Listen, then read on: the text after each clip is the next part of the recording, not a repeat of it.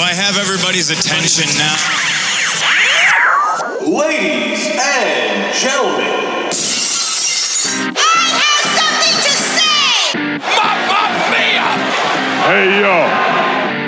Welcome to the biggest draw for the critics, the marks, the casual, and the hardcore.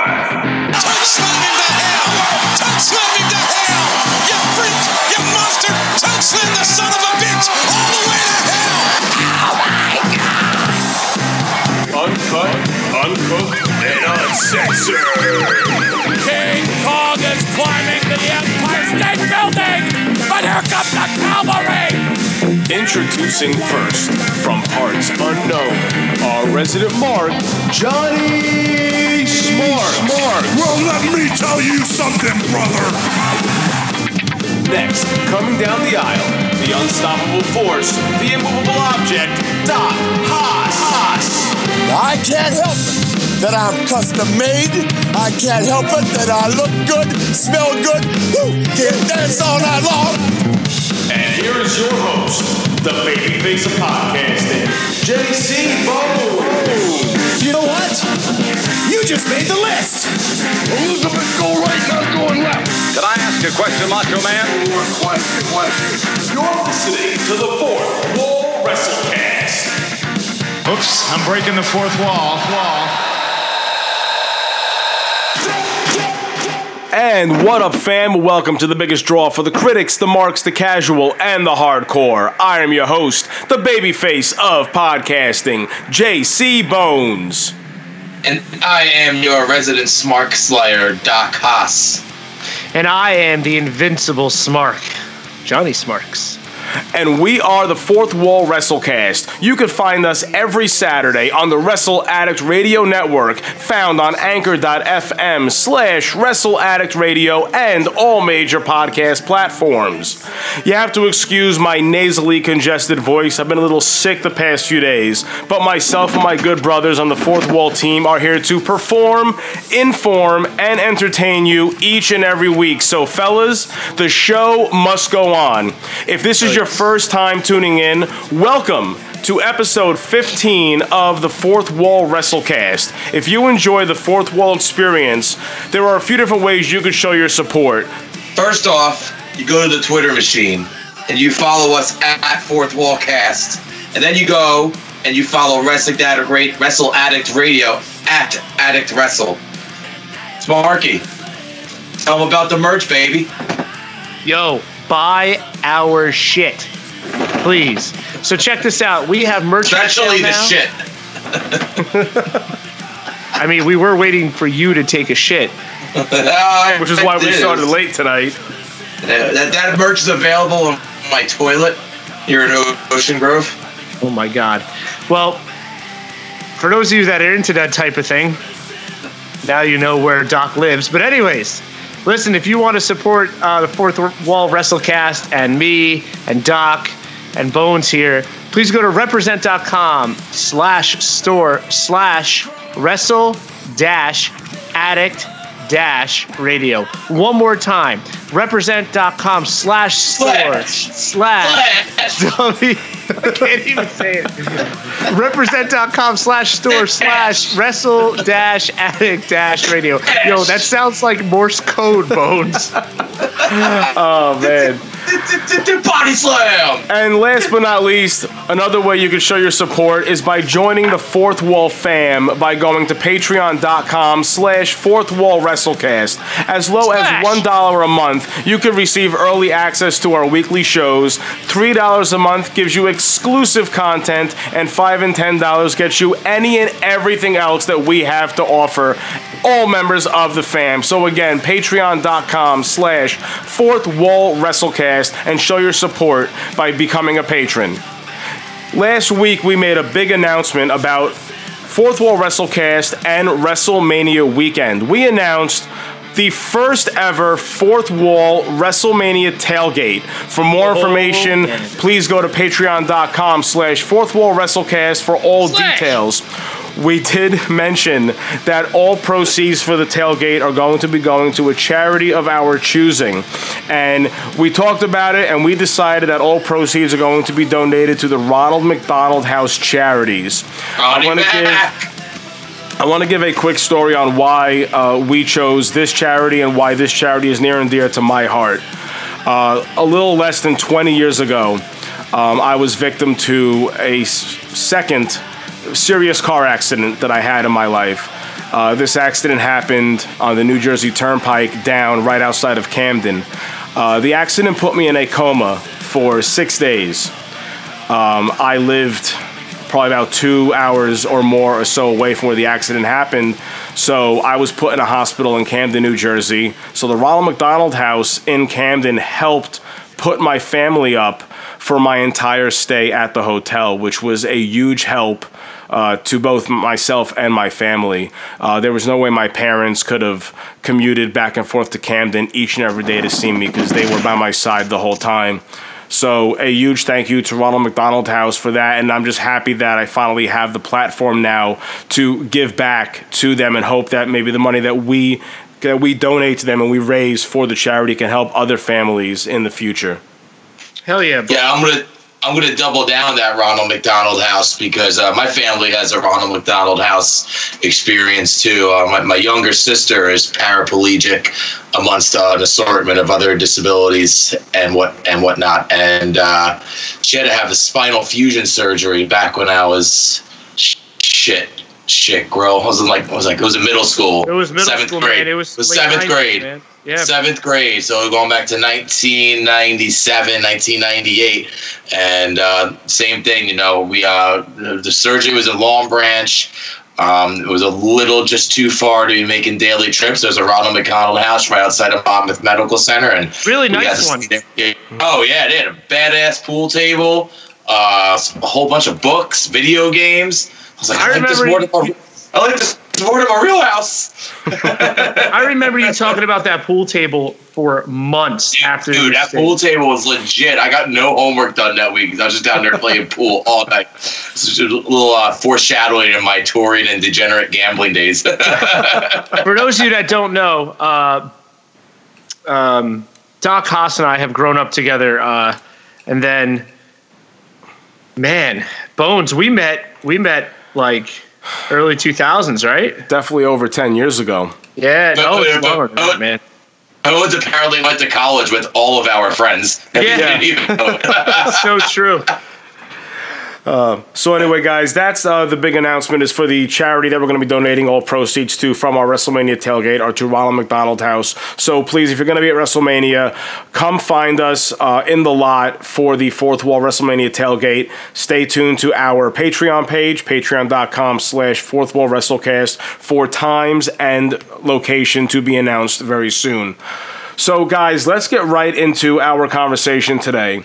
There has been a lot that has been happening in the state of wrestling in WWE over the past 2 weeks that has changed the landscape pretty drastically in a lot of situations. You ain't kidding, man. I mean, we're already on the road to WrestleMania, so we have a lot we got to touch on today. So, guys, let's talk about first. They've announced some new creative members and backstage producers that have now reported to WWE offices. Those names include Shane Helms, formerly known as The Hurricane, Sean Daivari, Sanjay Dutt from Impact Wrestling, along with Chris Parks, formerly known as Abyss from Impact Wrestling. Damn it, Abyss. I think that's pretty awesome that the two of these guys finally made it to WWE and they're in a backstage role, so I want to see what kind of impact they're going to have. No pun intended. So let's be honest here. Yes, these guys are in administrative roles. They're probably writing. That right? We're pretty sure they're writing with Pritchard and Jarrett, right? Yeah, the biggest signing, Bruce Pritchard. Yeah. Yeah. Okay. Yeah. So here's my thing. I get it. You know, they're at the end of their careers. I'm talking about Dutt and Parks. Yes. Do we think we're going to see them at all? Once, twice, maybe? You know, I would really hope that at least, Sanjay Dutt, I love him, but at least Abyss, man. Could you imagine he just shows up? You might see him in a way like you saw like Sergeant Slaughter during the Attitude Era, where he's in maybe an administrative, like on-screen administrative presence at some point that might have a match every once in a blue moon. The problem with him wrestling is that he's known as Abyss, and it's hard to put the Abyss character out there against anybody. So it's one of those dominant Undertaker-like characters. I'm sorry, but Kane, it still comes back and wrestles. Why can't he face Kane? Why can't he face maybe... I don't want to see him face Kane. I want to see him face like Aleister Black or something. But that's what I'm saying.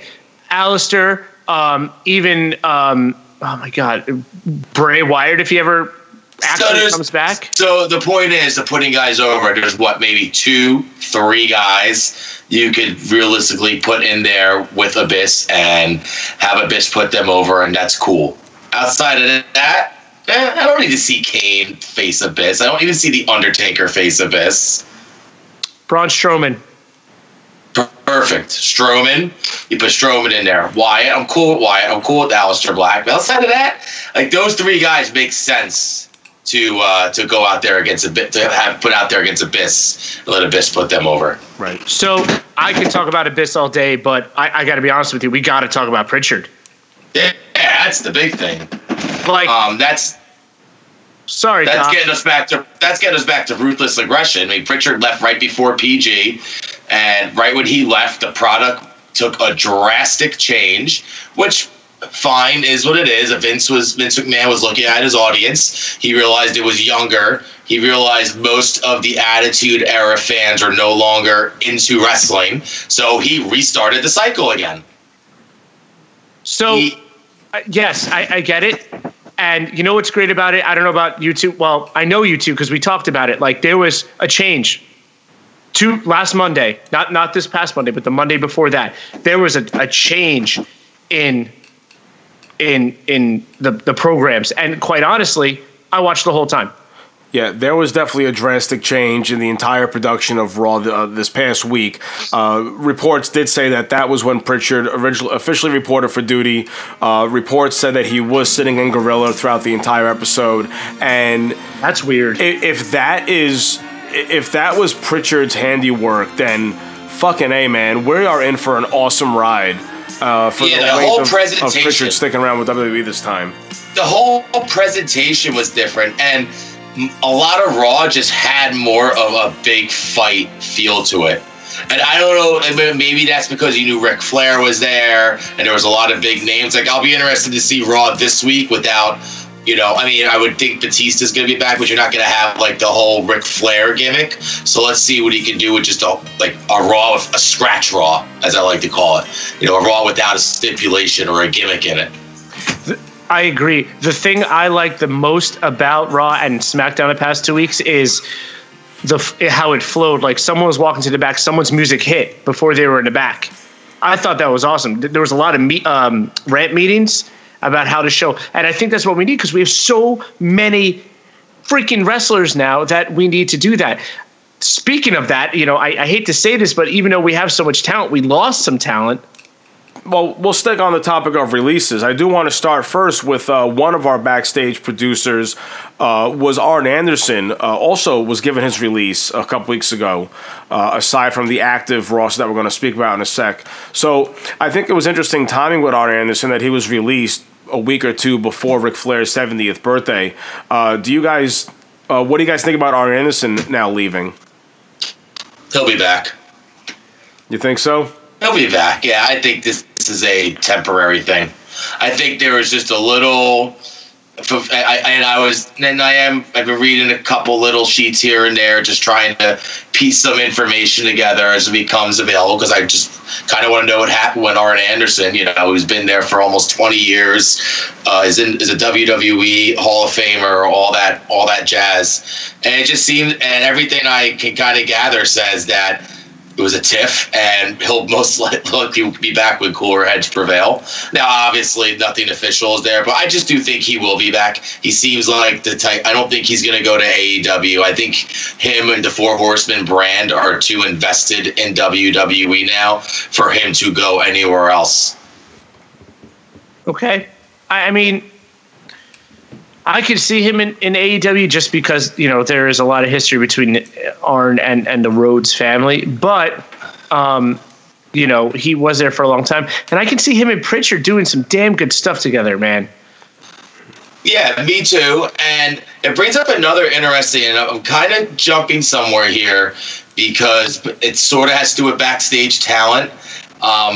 Another guy I'm interested to see what their future with WWE holds, and the same sort of idea, was heavily invested in WWE because of his character and what he's done over the years, is Billy Gunn, who's about to be inducted into the Hall of Fame, but is also appearing on Being the Elite, and looks like he's going to possibly have something to do with AEW. Mm-hmm. Right? Is he officially signed with them? He's officially signed with AEW, I believe, as a head trainer. Right, that's what I thought, but I wasn't quite sure, because is that a sign from WWE that they still don't take AEW very seriously at all? Or are they just saying, like, okay, whatever, you were Billy Gunn here and we're honoring your time as Billy Gunn. Go be what's his name again? I'm sorry. Bones Sop. Stop. Thank you. I don't think it's that. I think it might still have to do with he's had issues with substance abuse. And I get it. It is like a case-by-case basis from what we hear goes on in WWE. But, he was taking roids, right? I don't remember what he was doing, but that's why he was let go this last time. Right. Yeah, that's why he was let go this last time. So, and this was not the first time he's had an issue with it. So, right. And he was banned from bodybuilding. So my point where I'm trying to bring it all around to is seeing that you see these characters so that have been so invested in WWE over the years. I feel like Arn Anderson is in that category, and I think you'll see him come back, and you'll probably see Billy Gunn come back at some point too. Staying on the topic now, we're talking about Billy Gunn being under contract with AEW, but let's also talk about the other recent releases from the active roster, and how do we think AEW plays an impact on this? We already knew about Hideo Itami, and we knew about Ty Dillinger. One that came out of nowhere was the release of TJP, who was the first ever Cruiserweight champion and the winner of the first ever Cruiserweight Classic.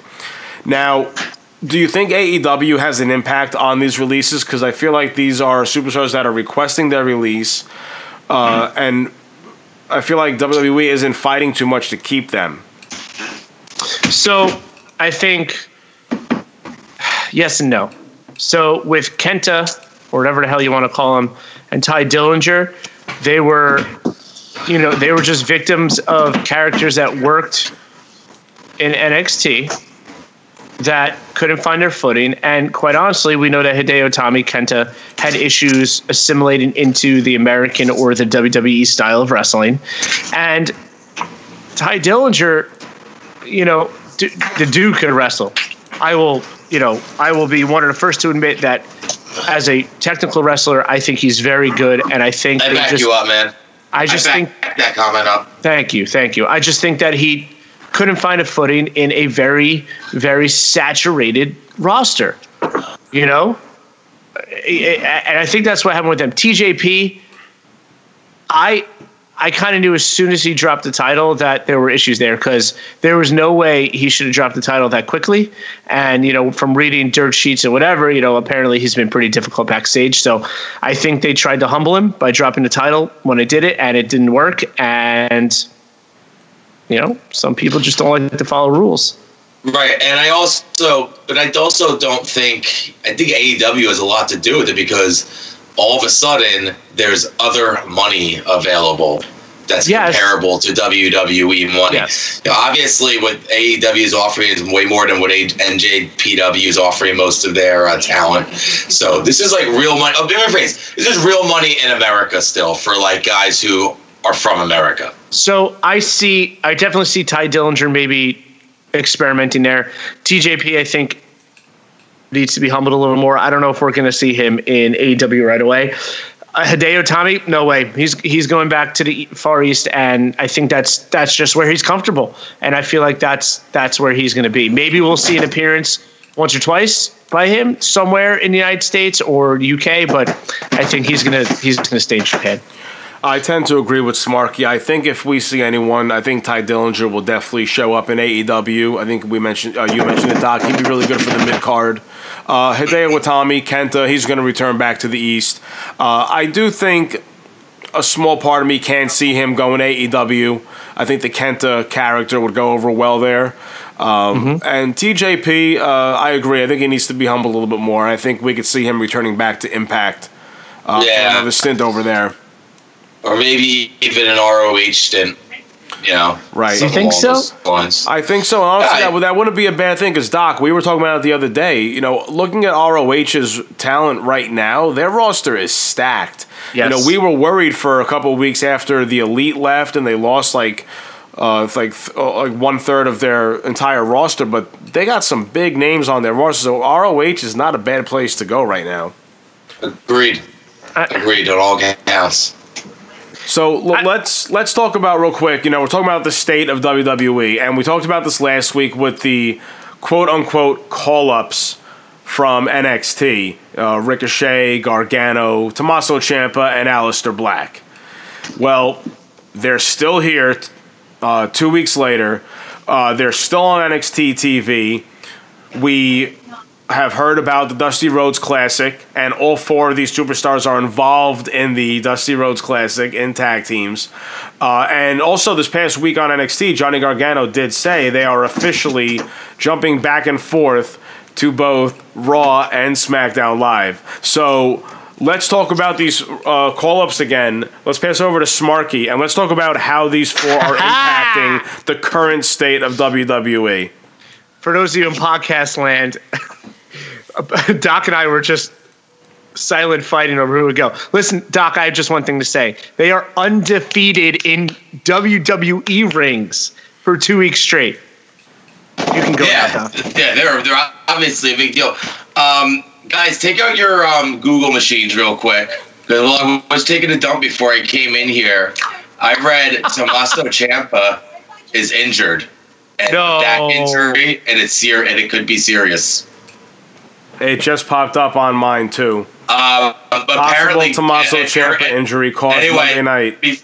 Before you guys go, if anybody is a Mets fan on here, or a Yankees fan, 2 guys, David Wright, Don Mattingly, they had spinal stenosis, and apparently this might be spinal stenosis or something related to it.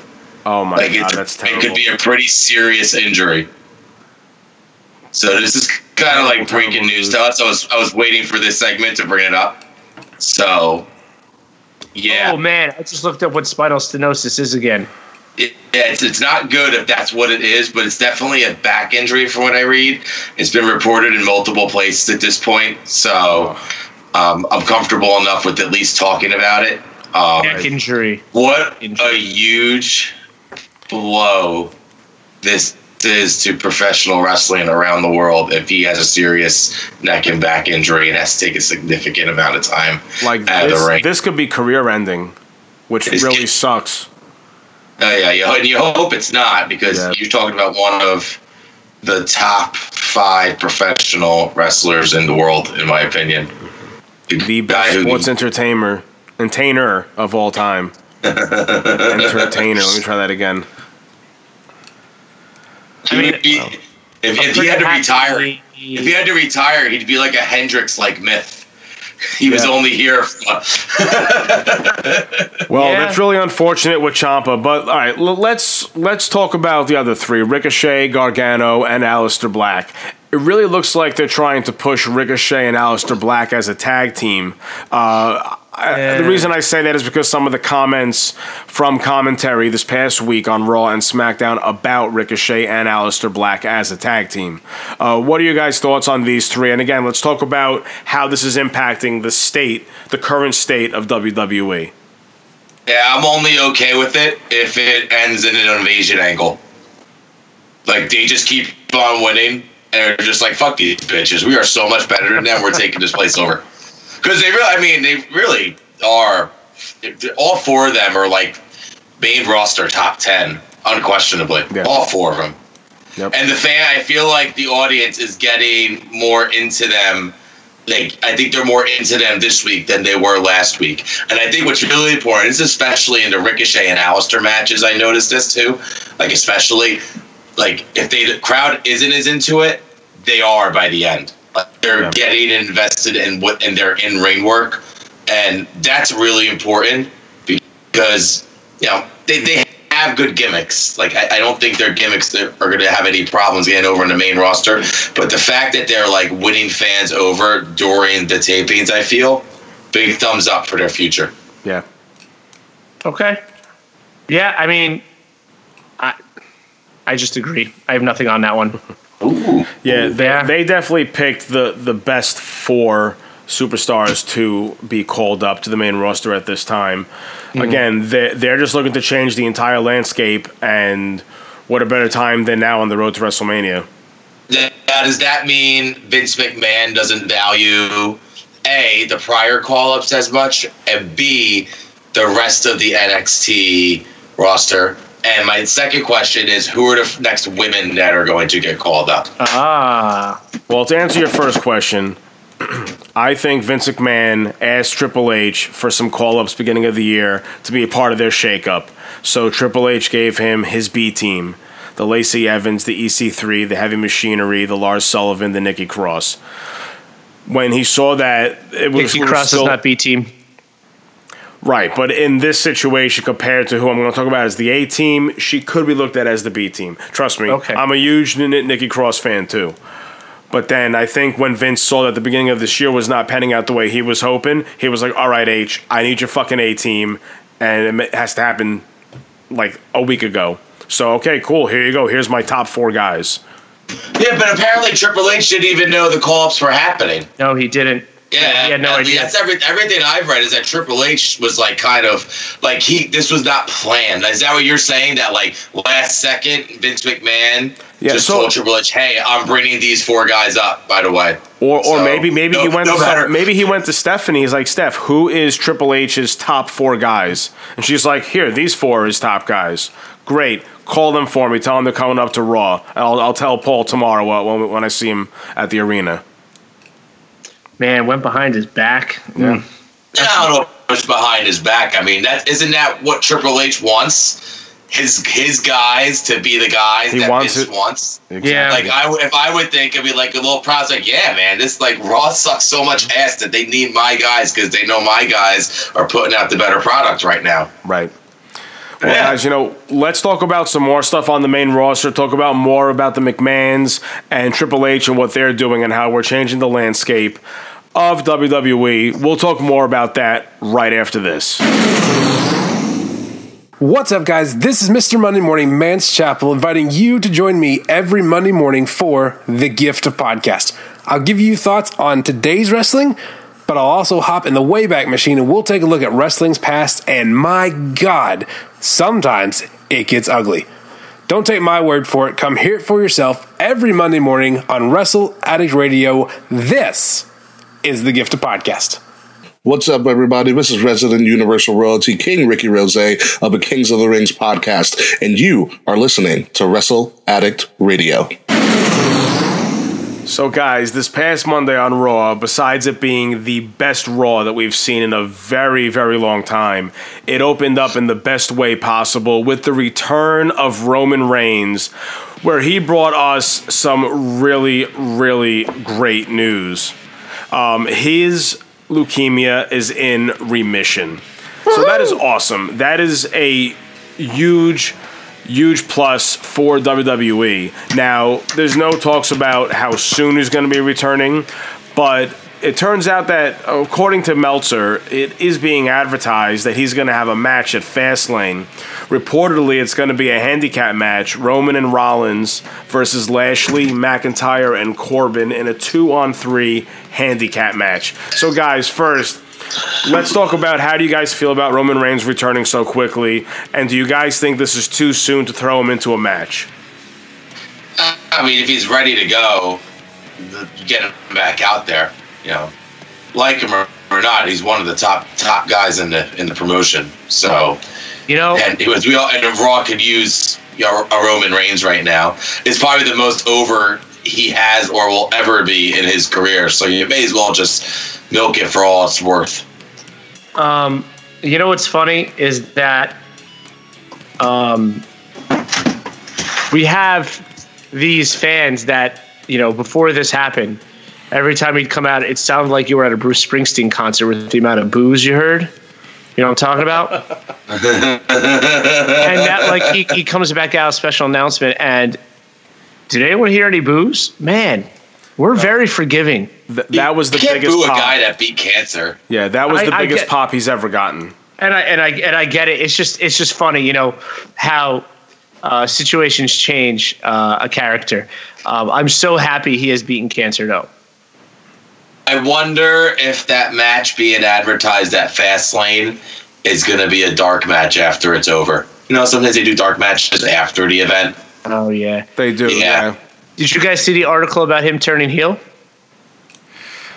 I don't know if that's a good idea at this point. You just brought back who you tried to make your top performer, who right now can be your top performer on Monday Night Raw. Right now, he makes his return on Monday. He made it a point to go all the way around that ring, high five everyone in the crowd, taking selfies, signing autographs, pressing palms, and kissing babies. That is your face of the company. He was on Good Morning America the next morning. Yep. He can't make this guy heel right now. He doesn't get to be Jericho. He has to be a face. Yeah. I think at this point he has to be. As much as we always wanted him to turn heel, he doesn't need to now. He's got plenty of time to turn heel. Yeah, he can be the babyface the company needs. They already have the heels they need. They already have the Daniel Bryans. They already have the Tommaso Ciampas. Yep. We need a face like what Roman Reigns is right now. So no, I don't think he's going to be turning heel. I think it's a bad idea. Well, that's my story, and I'm sticking to it. Okay. You say so. Well, it's just good that Roman's back, and it's good that he's healthy, and it's good that he's ready to start wrestling again. As long as he's ready to go, there's no reason why he shouldn't be out there. Yeah, it's interesting to see what kind of capacity he's going to be returning in. I do believe he's already been announced that he'll be back on Raw again next week as well. So he's already back on TV, which is awesome. I'm curious to see where he ends up in WrestleMania. Do we think he's going to have a WrestleMania match? Is he going to have a WrestleMania moment? Or is he just going to be in the corner of Seth Rollins? Oh, he's going to be wrestling. He's got to be wrestling. He'll be wrestling. Maybe he'll wrestle. He should wrestle Cena. That's what he should do. And you think so, Cena? Just why not? It's so close to WrestleMania. The card's still being developed. They say, hey, you know what? Let's not break up storylines. Let's not rock the boat too much. We got some solid stuff finally going on Raw. We have 2 back-to-back. We've had some solid episodes, So why don't we just, for now, throw you in a feud with part-time guy with Cena. Cena put you over at Mania. Whole place goes nuts. Maybe that turns Cena heel a little bit. Maybe he could do like the Hollywood heel thing now, kind of like The Rock did for a little bit towards the end of his first WWE run. I personally think if Cena's going to face anyone at WrestleMania, it should be someone like Drew McIntyre. But we can get into that conversation next week. I'm curious to see what happens with Roman Reigns on his second week back on TV. I personally don't think Cena's the right guy for him to fight at Mania. I think Drew McIntyre is going to find his way into that. He might find his way into that Universal title match somehow. I don't know. It's a little interesting right now because they're bringing back together that whole band of McIntyre, Lashley, and Corbin. It's like they're trying to do something now with this stable. Hey, so these three. 3MB reunites. Is Leo Rush a part of the stable? We don't really know if he's with Lashley or not. It looks like he's kind of on his outs with Lashley, but I feel like when the stable's together, Leo Rush isn't there. Right. When Lashley's out singles, he's with Leo. I don't know. Anyway, let's talk about something else that happened that was really cool on Monday Night Raw. It was the way it ended. It was Ric Flair's 70th birthday party, and they were getting ready to celebrate, and they announced Ricky the Dragon Steamboat, Kurt Angle, Sting, and Shawn Michaels all came to the ring along with Stephanie and Triple H, with the rest of the locker room up on the stage. Ric Flair's music hits, and everyone's waiting and waiting. And then cameraman shows up on the Titantron, and who do we see? The Animal, Batista. What a perfect return that someone like Batista could have, because we all know his last return was a flop. So bad. I'm so happy that Batista so had bad. a rightful return. It was the right time. It was the right story. This, again, is long-term storytelling at its best. You know, he had a thing with Ric Flair back in the day. He hasn't gotten a chance to face Triple H, so this is how he gets his attention. So I think it's set, guys. We're going to see H and Batista at WrestleMania. You think so? Yeah. That's where we're going? I mean, where else? He's not going to face Ric Flair at WrestleMania. Can we just talk about... I'm not going to lie to you. I don't do it very often anymore, but I marked the fuck out with that return. It was perfect. It was absolutely perfect. I'll tell you what. Tell me what. Batista's acting career has done him well in terms of his wrestling career, because I agree. I think he looks so much more comfortable and so much more like more of a natural badass on TV now, ever since doing some big movies and like really getting into acting at a level like, you know, I even think he's above Cena in terms of the acting end of his career. I just hope he didn't come back because he's on the outs with Marvel because of the whole Kevin Feige thing. Because he is very good as Drax the Destroyer. And I'm a big MCU guy. I don't know if you guys are, but I really am. So I just hope he's not coming back because he doesn't have a job at Marvel anymore. Yeah, I remember he was real pissed about that dude being let go, right? As he should be. You know, I mean, listen, I do not like, you know, hate speech or anything like that, but this one I think was a little shady. But let me tell you, I'm happy he's back. This return was much better for him because I was kind of, you know, sad for him with the last one. You know, I have feelings, guys, and yeah, the last Kayfabe's Classics, all I just kept going back to was the timing of Batista's return in 2014 and how it was right in the middle of the Yes, right in the beginning of the Yes movement, I guess we'll call it. And no one else could have gotten over at that time but Daniel Bryan as the top face of the company. And they just kept trying to force Batista. And this time they don't have to force anything. Like you said, Sparky, they don't have to force anything. Kind of like how we got Roman Reigns shoved down our throat. Now, this is definitely the perfect timing for Batista. He got himself back over after playing Drax the Destroyer in Guardians of the Galaxy. He made his return at SmackDown 1000, and he got a great pop because he also cut a great promo with Triple H. And it's been in talks for a while. Batista has been open. He wants to come back, and he wants to be in an angle with Triple H. That was his only stipulation. So, all thanks to the dirt sheets and the internet, everyone knew this was a thing, so this was the perfect way to bring him back. And it's already being announced that I think we're going to see him on Raw again this coming week. So this story is definitely not over yet. It's only just beginning. Ooh. Yeah, I think we're just seeing the very beginning of it. I feel like Batista, he's going to be on most of the Raws leading up to WrestleMania at this point. I think he's going to be around more often than not till the very least WrestleMania. I think so. And you know who else is going to be around a lot more often that we didn't expect to see so soon? Kevin Owens. Yeah. Makes his return. Now, this is going to open up a big can of worms. So, we've been talking the past few weeks about Kofi Mania, about the absolutely amazing performance by Kofi Kingston the past few weeks on television and at Elimination Chamber. He was set to face Daniel Bryan at Fastlane for the WWE Championship.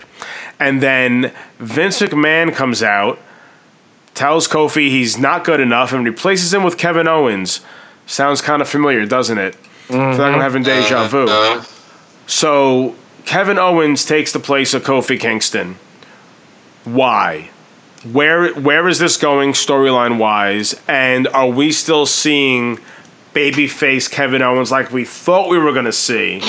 Or is this still just the same old KO? So I have a couple thoughts about this. One, I think you're talking about Vince McMahon. It's the second time he's done this in the past few weeks. I think there's going to be a long-term payoff for the Mr. McMahon character with all this. I'm curious to see, if the evil Mr. McMahon character is really making a comeback, like it seems. I'm curious to see who is his guy. Like, The Rock was his guy for a while, and just like, or Triple H was obviously been his guy for the while. Who is his guy or girl now? Is it maybe Charlotte Flair? Maybe this time around when Vince is the evil Mr. McMahon character, he's got a woman like being his like champion as opposed to The Rock or Triple H. I also am curious to see where Kevin Owens' character does go, because I could actually see him aligning himself with Daniel Bryan and Rowan.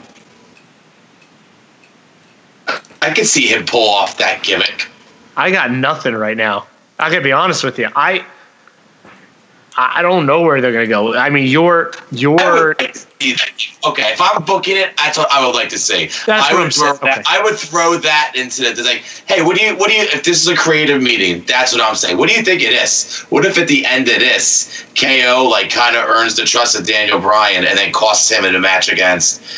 I'm sorry. KO earns the trust of son of a bitch, Kofi Kingston in the New Day, and then he screws them at WrestleMania and costs Kofi the title at Mania and joins with those three. I think that would be an interesting swerve. You're gonna have plenty of other moments at WrestleMania to get the crowd back. You put that in the middle of the card. That's what I want to go with this. Do you guys think this is just a stepping stone to get Kofi in the main event at WrestleMania or in the championship picture for WrestleMania? Because Kofi Mania is what's trending now, not as Kofi Fastlane. It's Kofi Mania. I think this was changed because Kofi is going to get a title match at WrestleMania. I don't know if he's going to win that title match at WrestleMania. He could lose this title match, and then they could build a whole year, and he can win next year at WrestleMania. Yep. It would probably be even fucking greater if you really think about it. I think that they saw how much the fans were behind him and said, all right, maybe Fastlane's not it. Maybe this could be a Mania match. Well, it's really interesting. I feel like usually around this time we already know what the landscape's going to be for WrestleMania, but we still have a lot of questions not answered, and we're going to be waiting until like the week before Mania to figure out who the hell's facing who. But hey, I'm excited because guess what, guys? We're going to fucking be there. Yeah, man. And I think we're going to have... I think most of the card is going to be booked by not the Raw after Fastlane, but the Raw the week after that. Most of the card will be booked by then. And isn't it? And when is the shakeup going to happen? Is it the week after Mania? Yeah, the same week it always does. Usually. That's when it happened last year too. Yeah, it's interesting though because I feel like things are already being shaken up before they even officially shake things up. And we made fun of the McMahons back in January about the whole shakeup. You guys probably heard Taylor Swift a lot in our past episodes. Yeah. But, I mean, if you sit back and look at what's happening, they're fucking shaking up. They're really stirring the pot here. Yeah, and they really are. It's making for some really good television each and every week. If Fastlane can give us a product like Elimination Chamber did, then I think we're on the right track, guys, to a really successful WrestleMania and a really successful new year of wrestling. Yeah, in terms of pay-per-views, since TLC, WWE's pretty much 3 for 3. Survivor Series was a fucking debacle, but since then, they've pretty much been 3 for 3. All 3 of those shows have been at least B to B plus shows at the very least, with TLC probably being closer to an A show. Hey, it's me, Johnny Smarks, and you're listening to the Fourth Wall WrestleCast on Wrestle Addict Radio. Another surprise return we got to see on SmackDown Live this week was the return of Matt Hardy, and more importantly, the return of the Hardy Boys, who returned and faced the Bar in tag team action. So it looks like Woken Matt Hardy is contained for the time being. And Matt Hardy is joining forces again with Brother Nero, a.k.a. the charismatic enigma, Jeff Hardy. And it looks like they're looking for those tag team titles again. Now, we've been talking about it for a while that the tag team division needs a shot in the arm. Is this the shot in the arm they needed? Or is this just another old tag team taking away TV time from teams like The Club and Sanity? Maybe they're here to help put over teams like The Club and Sanity. I mean, that'd be great, but I don't see that happening. I see they're just taking the spotlight. Why? I could agree with that on SmackDown. If they're going to put over tag teams, put them on Raw. I think Raw is the brand that really needs help with their tag teams. Put them on both. I would do it on both. Enough with this brand-specific bullshit. They should make the tag team titles just like the women's tag titles, where they cross amongst all the brands. Or they should just make all, I don't think there should be certain, wrestlers assigned to certain brands. Like, the United States titles fought on the SmackDown brand. So you want to fight for it, you have to go up here on SmackDown. But then if you decide you want to fight for the Intercontinental title, you can just hop right back to Raw and do that. I don't think there's any issue with doing that. So just have them jump back and forth, and they can fight whoever the fuck they want, instead of just having limited opponents for each wrestler because they can only appear on one fucking program. Nonsense. So I don't know if you guys saw, there was a backstage promo with Matt and Jeff Hardy from SmackDown. They were talking about how they want to get back in the tag team picture. They're looking to get those titles again. And did you notice the presence of the ladder that was behind the Hardy Boys? I don't know how symbolic that was, but that's what I noticed. So I think we're going to see a tag team ladder match of sorts again at WrestleMania. Now, do you guys also think this is the final swan song for Matt and Jeff Hardy? Or is this just the beginning of their final run? This is definitely, we're seeing the last, years of the Hardys, without a doubt. Those guys beating the shit out of themselves, and they're in their 40s now. So yeah, they are. And they've been doing this for a long since they were freaking kids. Yep. So I think that I think it's their final run. I don't see them. Maybe after they're done here, doing something quick in AEW, but I think we're done. But just so they can face the Young Bucks. Yes. Could you? Oh my god. Oh my god. Oh my god. One thing that I can see happening is I don't know for sure. I haven't read any reports about what Vince McMahon thought of the Woken character, or what he thought of the I think it was called the Ultimate Deletion when they had it on Raw with Woken Matt Hardy versus Bray Wyatt. I think now that they have Matt and Jeff both on the same brand, they could really introduce the Broken Universe to WWE and do it on a grander level than it ever has been. And I think this is the opportunity now to really put it up on a pedestal and really let that thing shine on WWE television. So is Bray Wyatt a part of the Broken Universe? He's got to be at this point. We'll have to wait and find out, I think. Because that'd be really cool, I think. Yeah. I think the possibilities for this are endless, and they could definitely have a big run. It could be very, very creative, and I think now they got guys like Bruce Pritchard back and guys who worked in Impact, like Jeff Jarrett, Sanjay Dutt, and Abyss, who were there during the introduction of the Broken Universe. They'll be able to also back up the Hardys with how successful this gimmick can be on WWE television. So I think we're in for a fun ride with the Hardys. Even if there is their final run, it's going to be pretty friggin' amazing. I agree. But listen, guys, I'd be remiss if we didn't take some time to talk about the Raw Women's Championship situation. So I saw a lot of hate towards Ronda Rousey for her promo that she cut after her match this past Monday on Raw. But you know what? For what it's worth, maybe her delivery wasn't the best, but it was a strong promo. The words that she used, the words that she said were very powerful. And the fact that she left the goddamn title on the floor, on the apron in the ring, was huge. So guys, we're going to get that triple threat match. I mean, you heard the crowd chanting for triple threat on Raw. So before you burst at the seams, Doc, take it away. Fucking nerds who are fucking giving Ronda Rousey a hard time. I thought I had no problem stepping over her words. If anything, that made it feel a little more like real. She just got done. She's pumped up. Her freaking emotions, her fucking energy is going fucking absolutely insane. Her adrenaline. That's the word I'm looking for. Going says, of course she can't form sentences logically. She's ready to fucking kick the shit out of somebody. You ever been in a fight before, boy? Any of you's ever been in a fight before? Yeah, with you. If you're going in there, you're fighting somebody, you're not thinking about completing fucking sentences. You're thinking about kicking fucking ass. Yep. So I appreciate that. I thought that came across. That's a good thing. It's real. It feels real. Everything about Becky and Ronda, I really feel like the two of them hate each other's fucking guts. This time it's real. Have you guys seen their Twitter war over the past week? Oh, it's great. Shit got apparently dirty. Apparently WWE got pissed at them.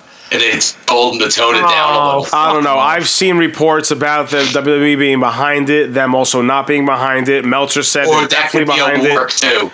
Who knows, though? Who knows? Because their war was definitely effective, and it definitely helped enhance this feud.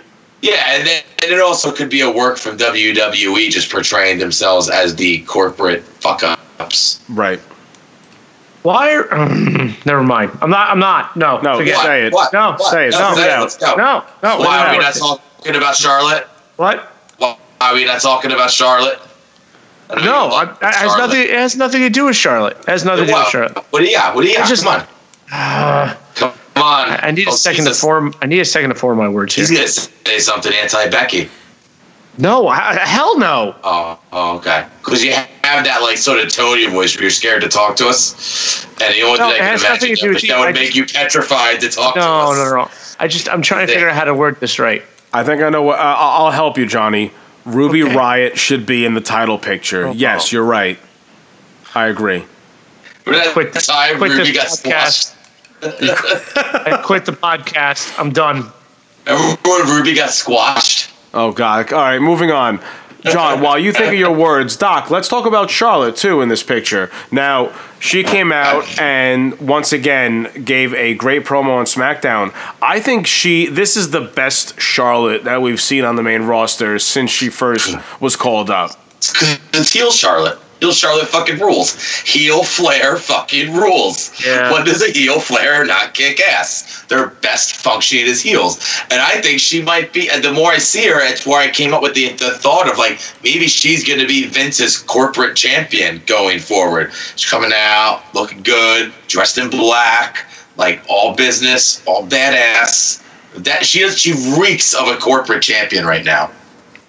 She's a Flair. She's a Flair. And she's a Flair. She's a fucking Flair. Hell, in WWE Universe world, Ric Flair owns half the fucking promotion. Yep. You're not wrong. You are not wrong at all. So shit's definitely getting real right now in the Raw Women's division. The Raw Women's title picture leading to WrestleMania.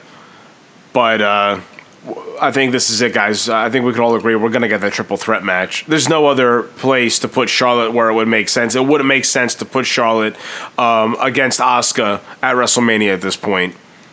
No, I don't think so. The triple threat has to happen. So now is the time where you guys tell me, man, Doc, you were right. This is the best storyline they could have done. Okay, and I'm waiting. You know what? I'll take that. Yes, Doc, you were right. Because a few months ago, I was saying, no, it's stupid for them to blow their load right now. But you know what? The storytelling they've been doing since TLC and Royal Rumble, it makes sense. The way they're portraying Becky Lynch now as that anti-authority figure is what this story needed to make this triple threat match make sense. Right, and now you could do maybe Charlotte Asuka next year, and that's cool. Then you get a nice long payoff for Asuka with that. You could do Charlotte and Rhea Ripley next year at that point, and it would still be an amazing match. What is Asuka even doing? What is Lacey Evans doing? What is the SmackDown Women's Division doing? That's a good question. It was announced that Mandy Rose is facing Asuka at Fastlane, but it was announced after SmackDown on Twitter. Dude, that's going to be a pre-show match. That's going to be a pre-show match. I'm telling you, man.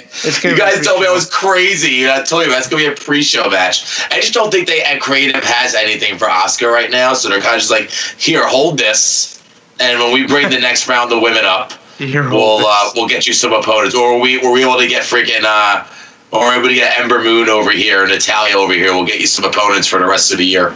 You know, I am curious and I'm wondering if Ember Moon's injury postpone anything they originally had set up for Asuka. I mean, they're already shaking things up between the brands as it is.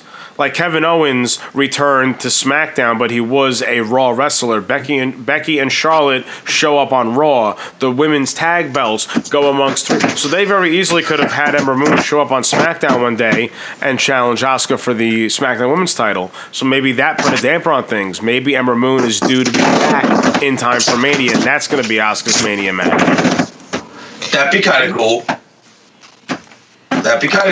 I think that's the most logical story at this point, but it depends on how long she's going to be out on injury. Who's the heel? Who's the heel? It would have to be Asuka, I think. Like a bitter Asuka. She wins the title. They have no opponents. She's like, you keep me off TV after I win the title because I don't speak English. This, that, and the other thing. Out comes Ember Moon.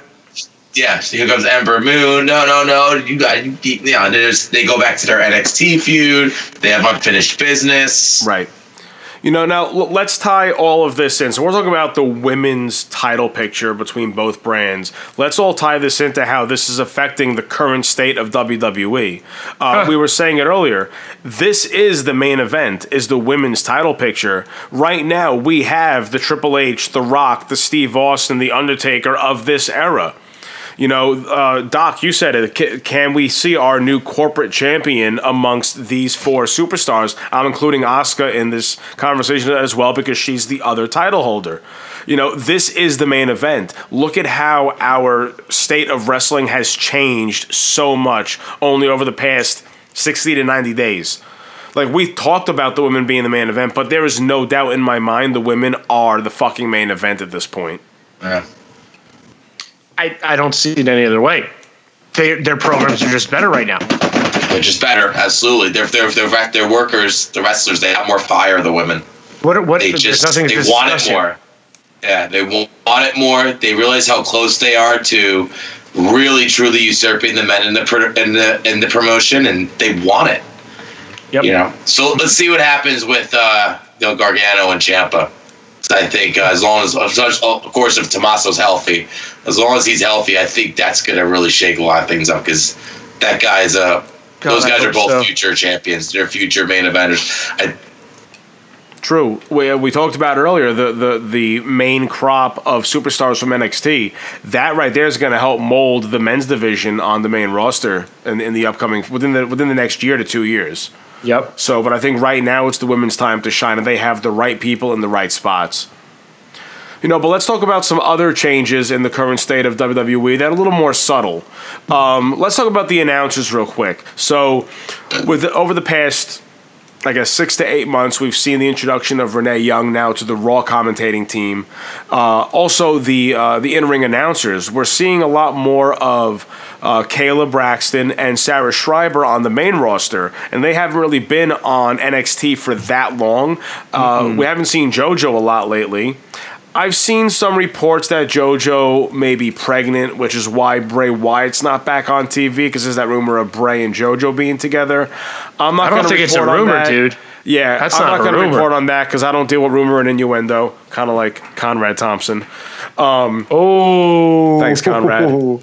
But I think JoJo has stepped away for a bit to allow people like Kayla and Sarah to shine on the main roster. There's also been some reports about Michael Cole potentially retiring soon. So we're talking about shaking things up. Even on the announced team and the commentating tables, we're going to have some new changes, some new young blood coming up and taking over this. So who do we see is going to be the new voice of WWE? Go ahead, Doc. Yeah. It's a shame when Michael Cole retires. Honestly, I think he's like in the midst of like his best work of his career. I'll be dead honest with you. And I think that's because of the company that he's keeping at the table. You mean Renee Young, who is the actual future? Thank you very much. Yeah, no, Renee's gotten a lot better. I think Renee's in the past like month or two has really like taken a huge jump up. Like she sounds comfortable now. She sounds a lot more comfortable now. That's a fair comment to make. She was comfortable after the first night she was on Raw.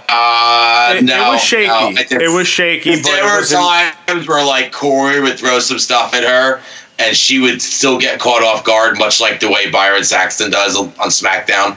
And now she's like really, when Corey throws her shit, she's fucking throwing it right back at him now. And it's good. It's good banter. It took a while, but she's really finding a rapport with him. And Michael Cole is playing the perfect, like, straight guy in the middle of him. I think it's been maybe the best work of Cole's career in the past. Like, the Mae Young Classic, I remember when I heard Cole was calling the Mae Young Classic this year, and I was like, really? It's lame. And then, like, it might have been the best commentary work of Cole's career, the Mae Young Classic. Was him and Lita or him and Beth Phoenix this year? Him and Beth Phoenix. Him and Beth. Yeah. Cole was a stud during the Mae Young Classic. I'll say it. Yeah, no, I agree. I think that was some of his best commentary work was at the Mae Young Classic. JoJo, to address that, this is going to sound really bad wrestling fan of me. I really don't pay attention to the ring announcers ever since Howard Finkel retired. He does have a pretty unique voice. Yeah. Well, that's because back then they allowed someone like the Fink to also be a character. Right now, the announcers are just announcers. They're not characters. Back then, you had guys like Mean Gene and the Fink who were characters, and they were involved in storylines at times. They were used to enhance the television. Why can't we get back to that? Yeah, well... Yeah, I don't. Who knows? Corey Graves, we are. Corey Graves would be a great character. You know, Jerry Lawler got involved in the stories sometimes. Why can't Corey Graves get involved in the stories? That'd be cool. I wish he could still wrestle. Can he even take like a bump, like a small bump? I don't think so. I don't think so. Yeah. I think Corey Graves is. You're talking about Corey, right? Yeah. Yeah. I think Corey's unfortunately pretty fragile with his injuries. That's sucks. Mm-hmm. So. All right, but let's keep talking more about the state of wrestling, and we're going to talk about now the state of 205 Live. So I want to bring up a couple things. 205 Live? So 205 Live is still an active brand. It's the purple brand. There are only 14 active superstars on the roster of 205 Live. 4 of those superstars are also found on Monday Night Raw. That's Lucha House Party and Lio Rush. Okay? They recently took Mustafa Ali out of 205 Live, made him full-time over on SmackDown. And recently, Noam Dar is now officially a full-time member of NXT UK. So, and also they just released TJP. So I feel like they're losing superstars and not really introducing any new faces. They did introduce Humberto Carrillo, who was also doing double duty on NXT as well. This past week on NXT UK, I got to see it, and Jack Gallagher put on a great match, a great technical masterpiece against Tyler Bate. Can Jack Gallagher be the next person who's going to become full-time on NXT UK's roster? So I think that's already been announced, bud. Really? It has been for Jack Gallagher? I think so. So there you go. So now take Jack Gallagher off of that list of active superstars. That's 13 active superstars. Are they going to slowly dissipate 205 Live, and is 205 Live going away? All right. So if you guys listen to my show at all, you'll hear that I cover NXT, NXT UK, and I always say sometimes 205 Live, but quite honestly, I never really cover it because most of the superstars are on other shows and doing better work on those other shows. So why why should I cover something that I think is actually going to be going away? It was a great experiment. Didn't really work to bring the cruiserweights back as well as we thought. And cruiserweights can be other places. You know what I mean? Well, one, if that happens, you should keep the title. You will. At least we're going to keep the title. Two, why not? And I was talking to Bones about this. We were chatting earlier this week. Why not make 205 Live just like a show? Just it's almost that already, but they keep trying to make storylines. Just make it a show where like the guys can go and just wrestle each other, like just what's the word I'm looking for? Like in an exhibition style, like half an hour each week. All the cruiserweights that are there now, they go on the main roster or they go to NXT and they go do their thing. But you do the half an hour 205 Live show each, or 205 show. You do it at NXT, and you just have 2 matches, and you just rotate them each week. Maybe you make it a year-long tournament. Yep. And at the end of the year, the winner gets a shot at whoever the cruiserweight champion is. And they use the other shows like Raw, NXT, SmackDown to help develop storylines within the tournament. Isn't that similar to what they're doing in New Japan, where they have the G1 tournament? Yeah, and it all interacts together on their television. Yeah. Yeah. You know what? This is why Vince, hire me. I'm available for about $250,000 a year. I'll do it cheaper than that. That's on the light side. Damn. Dude, $250,000 a year. I wouldn't even know what to do with all that money. So Doc, so what do you think's happening then with 205 Live? I mean, we could come up with all these fantasize all these ideas of what's going to happen. Well, what do you think is happening? Are they trying to rebuild, or are they trying to just get rid of 205 Live? They're getting rid of it. They're going to keep the belt, and they're going to get rid of the brand. Yeah. I think it's the smartest decision is to keep the belt and let the belt travel amongst the brands. There's more than enough superstars that are 205, quote-unquote 205, or lighter. Yeah, Tony Nese is not 205. Tony Nese is not 205. Bullshit. It's bullshit. I made a stack. All right, guys. Well, we're getting to the end, and we're going to be running out of time pretty soon. So don't go anywhere, Fourth Wall fam. We'll be right back to close off episode 15 of the Fourth Wall WrestleCast after these words. Hey you, yeah you. Are you looking for something different in 2019? Are you tired of the norm? Well, head on over to Wrestle Addict Radio on iTunes and catch me, J-Bone, from Smash This Podcast, bringing you weekly Impact Wrestling reviews. And be sure to check out the rest of the rantwithant.com family there as well. What up, Ooses? This is Double F, Double C, Jeff Pomaccio at 52 Points of Art, the host of Not Your Mama Soap Opera at Not_Opera, where we showcase the entertainment side of professional wrestling. Can't wait to connect with all my Ooses Wednesdays on the Wrestle Addicts Radio.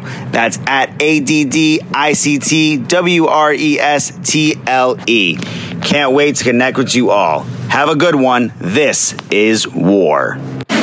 All right, so we talked about a lot of topics that are really changing the landscape of WWE and the current state of WWE as we know it. So what's next, guys? We're on the road to WrestleMania, which is going to close this chapter of WWE. What's going to happen? What's going to help with the restart and the refresh of the main roster? What are some of the new chapters we're going to see and some new beginnings we're going to see? So, Doc, let's start with you. The biggest thing is we're gonna see a shake-up of the SmackDown Women's Division. It needs new wrestlers. We're talking about after WrestleMania. There's going to be a superstar shake-up. I know. I'm on the same podcast as you, asshole. You fucking piece of shit. Anyway, Ember Moon's gonna move over. I talked about this earlier. You should have been listening, fanboy. All right. Ember Moon's going to move over. Natalia's going to move over. Maybe the Riot Squad moves back over to Raw. Becky Lynch and Charlotte. I'm sorry, there's SmackDown. Becky Lynch and Charlotte permanently moved to Raw. So I think you see that. I think you're gonna have the rest of the 4 horsewomen get called up to Raw at some point during 2019, and Bayley and Banks are going to keep popping because they're going to be tag team champions, so they'll be on both shows. Yeah, so I think that's the biggest thing. You're going to see that. You're going to see that big thing happen right after WrestleMania. I mean, maybe. I mean, does it really need to be shaken up that much? And why? Do we really think that we're going to have people exclusive to brands anymore? I would like if they didn't have that, and I hope. But if they're advertising a superstar shakeup, then obviously we're still doing the brand split, or they wouldn't be advertising a superstar shakeup. I know. I don't want it to happen. Now, how much of an impact do you think SmackDown has moving to Fox later on this year? How much impact does that have on the upcoming shakeup post WrestleMania? Maybe SmackDown becomes the A show because it's on Big Boy Fox. Maybe. I don't think you cannot take a show that's been on the air for 20 plus years and make a B show out of it. It's not going to be hard to if they put the right people on SmackDown. Yeah, and it's not going to be hard to when SmackDown's on fucking Fox and Raw is still the bastard child of NBC Universal on USA. But we also don't know what kind of effects Fox Sports is going to have on the production of SmackDown. You know, we don't know. Is it going to be more sports related rather than sports entertainment related? Is the commentary going to be different? Are they going to introduce someone who works from Fox Sports on the commentary team? Like we mentioned a little while ago about Michael Cole leaving. Are they going to introduce someone new on some of these shows? I hope not. You know, is that going to change the entire production of SmackDown moving forward? Mm-hmm. God, I hope not, because I cannot stand Fox's sports commentators. I can't stand Joe Buck. I can't stand. I think Gus Johnson is still on Fox. I can't stand him either. Don't hold me to that. Gus Johnson might not be on Fox anymore. I hope we don't get Fox's commentators. I hope it's still WWE commentators. I think it will be. I think WWE is silly to give up that much creative control of Fox. Yeah, it's interesting to see what kind of change that's going to have on the overall production of WWE television. But also, there has been a rumor about NXT possibly being in the talks with Fox Sports as well. First of all, that's going to do big things for the brand itself, but can we see NXT being that legit third brand and making that a 2-hour weekly show on Fox television? I watched NXT and NXT UK more religiously than the main level shows. I think we all do. If NXT moved to like Fox Sports 1, it would probably move to Fox Sports 1 and not Big Boy Fox. Yeah. Forgot about FS1. Yeah, or FX or something, one of those channels. But if like NXT moves there and they're going to do the terrestrial thing, like they have to go live. Yep. I think we talked about this before. I think Billy's Bones and I have put NXT on Tuesday nights to go against Tuesday Night Dynamite and create the Tuesday Night Wars. That'd be cool. That could be fun. Because you're going to get NXT to replace SmackDown on Tuesdays, and then SmackDown moves to Fridays. Yeah. And let's be realistic. WWE, they need, like, Raw needs to go back to 2 hours, and they need to add another 2-hour main show. Like, that's how they should do it. 3 hour. I think we've all noticed that 3 hours is just way too much. 2-hour Raw, 2-hour SmackDown, 2-hour NXT. But we also just saw this past week that as long as you have Bruce Pritchard. What kind of medicine are you on? Because I know. This is all the medicine's kicking in. As long as we have Bruce Pritchard sitting in Gorilla, a 3-hour show is not going to be that painful to watch. No, and it wasn't the past 2 weeks. Yeah. Also, while I'm doing my producing here for us and my next show, did you guys see the article about Dana Warrior? She's on creative now, too. I did notice that. Yeah. What? What is she like? What is she bringing to wrestling? Women's division. What kind of impact is that going to have? Like, what kind of resume does she have? What has she done? She is a warrior, motherfucker. Oh my god, she is a warrior. She's a warrior because her crazy ass husband legally changed his last name. So, guys, all in all, with all these changes we've talked about, Johnny, Do you have a positive? Whoa, hey, hold on. Oh, I'm sorry. My door opened. I thought it was Batista.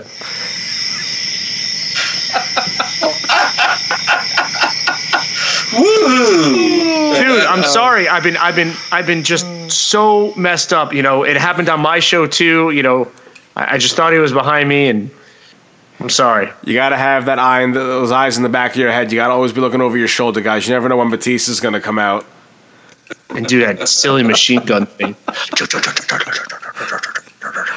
So, Johnny, what do you think about the state of WWE right now, and are you excited for the changes that we're going to see? And is there anything that you're not excited for? Well, I mean, are we talking like, am I excited about the product the past 2 weeks? Because the answer is yes. And just the state of wrestling right now and how things are progressing. How could you not be a fan right now with everything that's going on? I think everything's progressing right.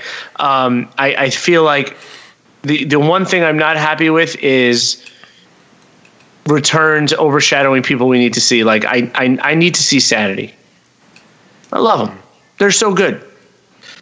Hopefully the Hardy Boys coming back. The right thing would be for the Hardy Boys to come back to put some of those teams over that have had a hard time getting over. Well, I hope that's what happens, because if not, I'm going to be mad. Because I can understand saying, like, you can't put, the Bullet Club over by putting them over Sanity when the audience isn't familiar really with either one of them as main event talents. Listen, I hate and obviously they still want to protect the Usos and the Bar from those dudes. And you can throw Heavy Machinery into this conversation with Sanity and with Sanity also and the Good Brothers.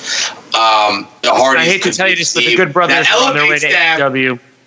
This could be the thing that elevates those teams up into the main tag team picture.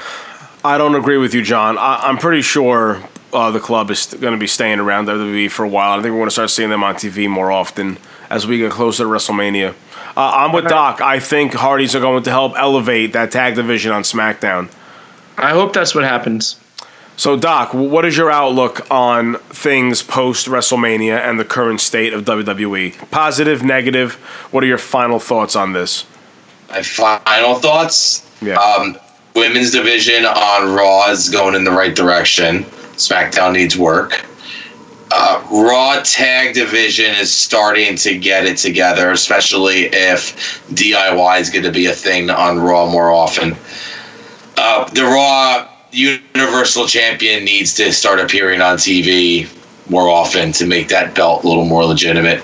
We've been saying that for a long time now. So hopefully when Rollins wins at Mania, that's the beginning of that belt having some real relevance and people actually caring about it. And Finn Balor should be Intercontinental Champion forever. Yeah, I agree. I agree with that too. There's definitely a lot of really, really good things happening. A couple of things you did not mention. I feel like the United States title is starting to mean something because we have a couple bigger faces now. I shouldn't say big faces, but bigger names in that picture with the introduction now of Rey Mysterio and Andrade this past week. I think they're starting to figure out what they're going to do with the Cruiserweight title. I think if 205 Live does go away, that title is going to mean more if they start showcasing the Cruiserweights on some of the main roster shows more often. I also think there's going to be some big things now for the women's tag team titles as they go across all the brands and introduce some of the tag teams from NXT into the division as well. So I think all in all, it's very, very positive, and WrestleMania just can't... Oh, shit. There it is again, guys. Do you hear that, John? I do. Damn it. Oh, man. We can never end before the damn alarm. You sound like a cow in heat. I sound like a 1930s siren. You sound like a moron. Smarky's an idiot. I'm keeping all this in, by the way. I'm not going to edit any of this out. No, you shouldn't. You even gonna keep the part in where you fucking said we're gonna keep it in? Bones is a dumbass. Did I just hear myself say 3 minutes? We got 3 minutes and we're out of here. The clock is ticking and we're in the clear. We got 3 minutes and we're out of here. We got 3 minutes and we're out. We got 3 minutes and we're out of here. All right, guys, so as part of our 3-minute warning, we're going to do some spitfire. I'm going to throw some superstar names at you, and I want you guys to tell me how they're going to impact the future of WWE. So, Johnny, let's start with you. Let's talk about Johnny Wrestling, Mr. Johnny Gargano. He's going to step into the underdog character that Daniel Bryan used to be in. Doc. Multiple-time mid-card champion, maybe 2 world title reigns, definitely 1. Okay. Next, we got Tommaso Ciampa. He's going to be your psychologist villain, like Randy Orton. He's going to be one of the next great champions of pro wrestling. Agreed. Like multi-time world champion. As long as his injury isn't career-ending and he makes it out, it's okay. I could see his world title count like get close to the teens. Okay. Next, what about the original bro, Matt Riddle? Oh, this one's actually kind of hard. Rob Van Dam, but not as impactful. I only said that because of the weed. They both like weed. He'll definitely win an Intercontinental title or maybe have a good run to tag titles. There's just something not grasping out at me yet for him that says legendary main event pro wrestler. And I also have a hard time. I feel like he might slip through the cracks in WWE and end up in another promotion. Did you guys see the Matt Riddle Arrival on the network yet? Yeah. Yeah, watch it. He's going to be the guy to retire Brock Lesnar, and I think he's the future of this company. We'll save that conversation for another day. Next, let's talk about Adam Cole and the Undisputed Era. That's all 4 of them. Adam Cole, Roddy Strong, Bobby Fish, and Kyle O'Reilly. Smarky. You guys, I don't think you guys are like this, but they're the next DX. They're going to have they're going to have a Shield type run where they're going to be at the top of the promotion for 5 years or so. But after they break up, I'm not so sure. Bobby Fish is going to shine. Yeah, I can see that. I can see Roddy Strong. I can see Roddy Strong being the most successful of the 4 of them. All right, next, let's talk about Velveteen Dream. The top star in the company. The fucking GOAT, man. Yeah, he's going to be a GOAT. He will main event a WrestleMania within the next 4 years. Agreed.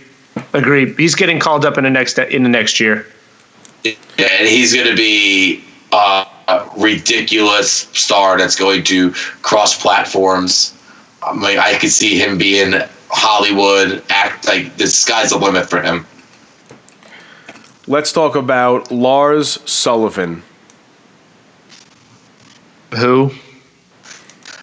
This is going to sound really mean, but if he's dealing with the things he's dealing with, such as anxiety disorders and stuff, this might not be the career for him. So if he's not going to be the new monster, let's talk about 2 other monsters that potentially can take that spot. We have Dominik Dijakovic and Walter. Dijakovic's going to be awesome. Dominik Dijakovic. If you haven't noticed, I've been relating characters or wrestlers to former characters, and I see him stepping into Batista's first run. Well, I see Dijakovic stepping into the Dolph Lundgren role, the Drago role of Rocky IV. Yeah. Well, speaking of that, Walter is just going to pave a new way. I can't relate him to anyone. The dude is just really good. Yeah, well, Walter is the first Walter. He's going to bring something very unique and very new to the main roster. But real quick, talking about Dijak, if you have not seen him versus Keith Lee yet on this week's episode of NXT, my God, I cannot wait to talk about that on my show. Oh, man, this is going to be a series. All right, next, guys, let's talk about the women's division. Let's talk about Lacey Evans. Johnny. I think she's getting a Raw deal already. I really do. Doc. I think she was called up too soon. Yeah, I think she needs to go back down. Okay. What about Rhea Ripley? Top of the card. Yeah. Oh my God. Multi-time women's champion. Is she going to be in NXT for much longer, or is she going to come to the main roster soon? She'll be in NXT for a bit. She's going to go to Black and Yellow. No. From Black and Red. Yes. No she's going to be in Black and Yellow for a little bit, and then she'll get moved up. No way. I'm sorry, but who has the show about NXT? I think that's me. Shut the fuck up. Okay, let's talk about Toni Storm. She's going to be an anchor in Black and Red. Doc, let's give this to you first. Toni Storm. 7 billion time women's champion. Yeah. Her and Rhea's, like, their feud is going to be years long and go through every single show that WWE offers. And also, let's talk about the newest signing to NXT UK, Jazzy Gabbert. She had a short stint in NXT before she got injured and was out for a while, and had a very good showing in the first Mae Young Classic. I think she could be what they wanted Karma to be when Karma joined the women's division. I think Jazzy Man, I Gabbert wish she would come spot. back. I know she's got a kid, but I don't know. So what do you think about Jazzy? I see her stepping into that role that Karma had. I really wish, Awesome Kong. I know she had a baby. I wish she would come back because that Karma character could have been. Oh, I loved it. Don't really know enough about her. I won't lie. Yo, she's the alpha female, motherfucker. Yeah, you better get yourself learned. I need to do more homework on her before I can give you a real answer. I'm not gonna bullshit you people. All right, so Doc, let's give you someone that you do know a little bit more about. How about the Queen of Spades, Shayna Baszler? Shayna's gonna have a nice Arn Anderson-like career sitting next to Ronda Rousey. And when Ronda's not around, she's gonna do the Scottie Pippen thing and get to lead the team for a bit. Like when that time Michael Jordan retired and Scottie got to be the leader for a bit. I unfortunately do not see her transition to the main roster going well. Interesting. Why not? I don't know. I think she's exactly what Fox is looking for on their product. No, we have the MMA fighters already. We have people that have done the MMA thing already. We have Ronda Rousey. We have Sonya Deville. Shayna's better. Next. No, Sonya Deville's awesome. She just hasn't shined yet. Shayna's better than Sonya, though. She's way better in the ring than Sonya. Sonya's not bad. Shayna's really good in the ring. All right, let's talk about two more superstars before we call it a night. Let's talk about Keith Lee, Limitless Keith Lee. Again, we talked about he put on an amazing performance against Dijak, two big guys, which are the guys that fit in the land of giants. You know, these are Vince McMahon made superstars already. So, Johnny, what do you think about Keith Lee? Keith Lee can go two ways. He can have a great run in in NXT and then get to WWE and nothing happens, or he comes into the fanfare that like Mark Henry had and just destroys everyone. The second tenant of the House of Pain. He bought it from Mark. Yeah, I think you just said it best, like a Mark Henry type career. I'm just, I don't want him to be mismanaged. Like, I don't want him to have, I say mismatched. I don't want him to have the run like Samoa Joe's had, where he's just not quite reaching the top of the fucking mountain. Joe will get his time. All right, guys, last but not least, let's talk about the WWE UK champion, which really should be the NXT UK champion, Pete Dunne. Multiple-time world champion. Yeah, I think that's...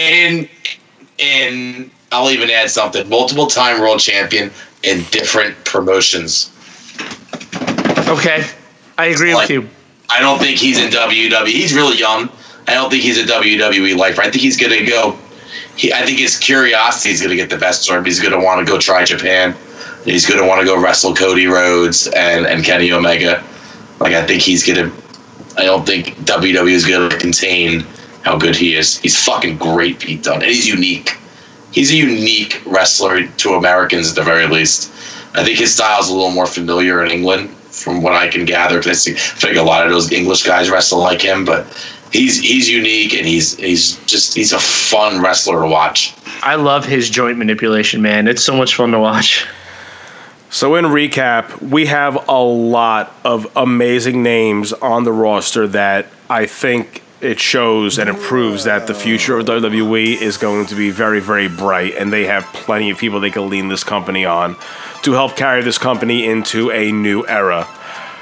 But sadly, guys, that's all the time we have for today. So if this is your first time tuning in, I am JC Bones, and you can follow me on Twitter at JC Bones. And I am your Smart Slayer, Doc Haas. You can follow me on the Twitter machine at DRHAASE, the number 4WC. I can't believe you had to spell that out, but whatever.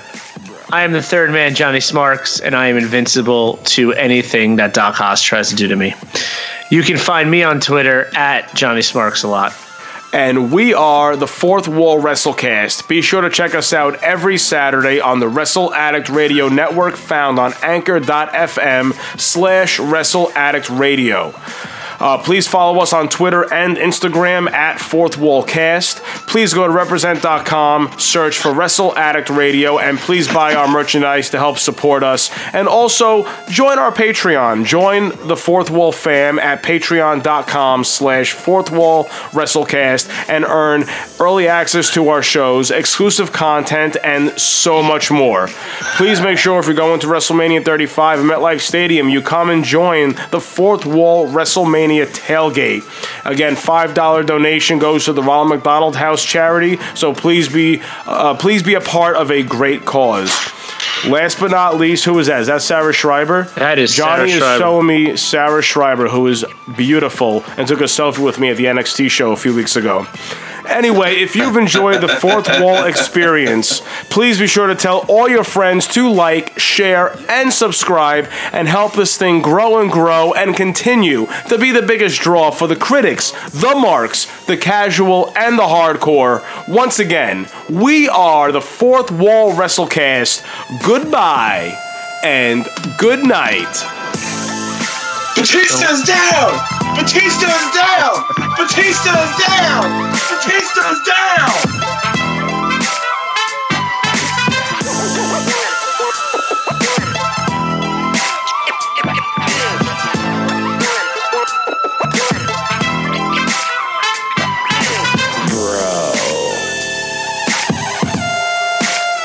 Let him know, bro. Let him know, bro. Let him know, bro. Let him know, bro.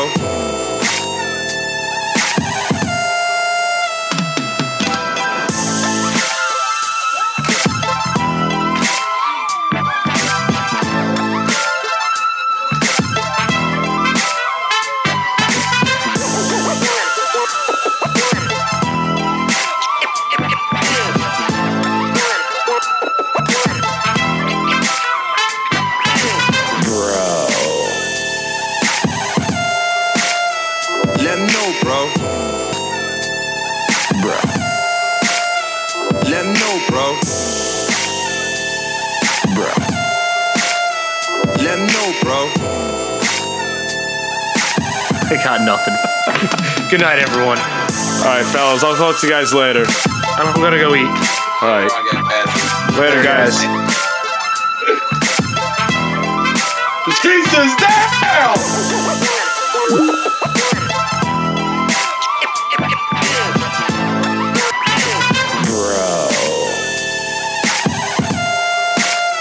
Let him know, bro.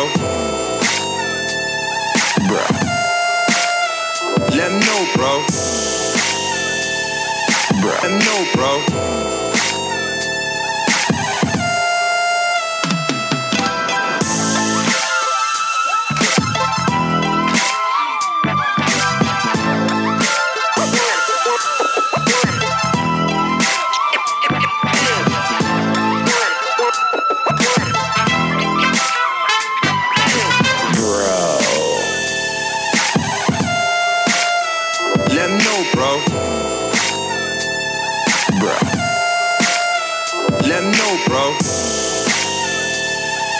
So, Doc, tell us about your experience using Blue Chew. Hashtag rock hard dick.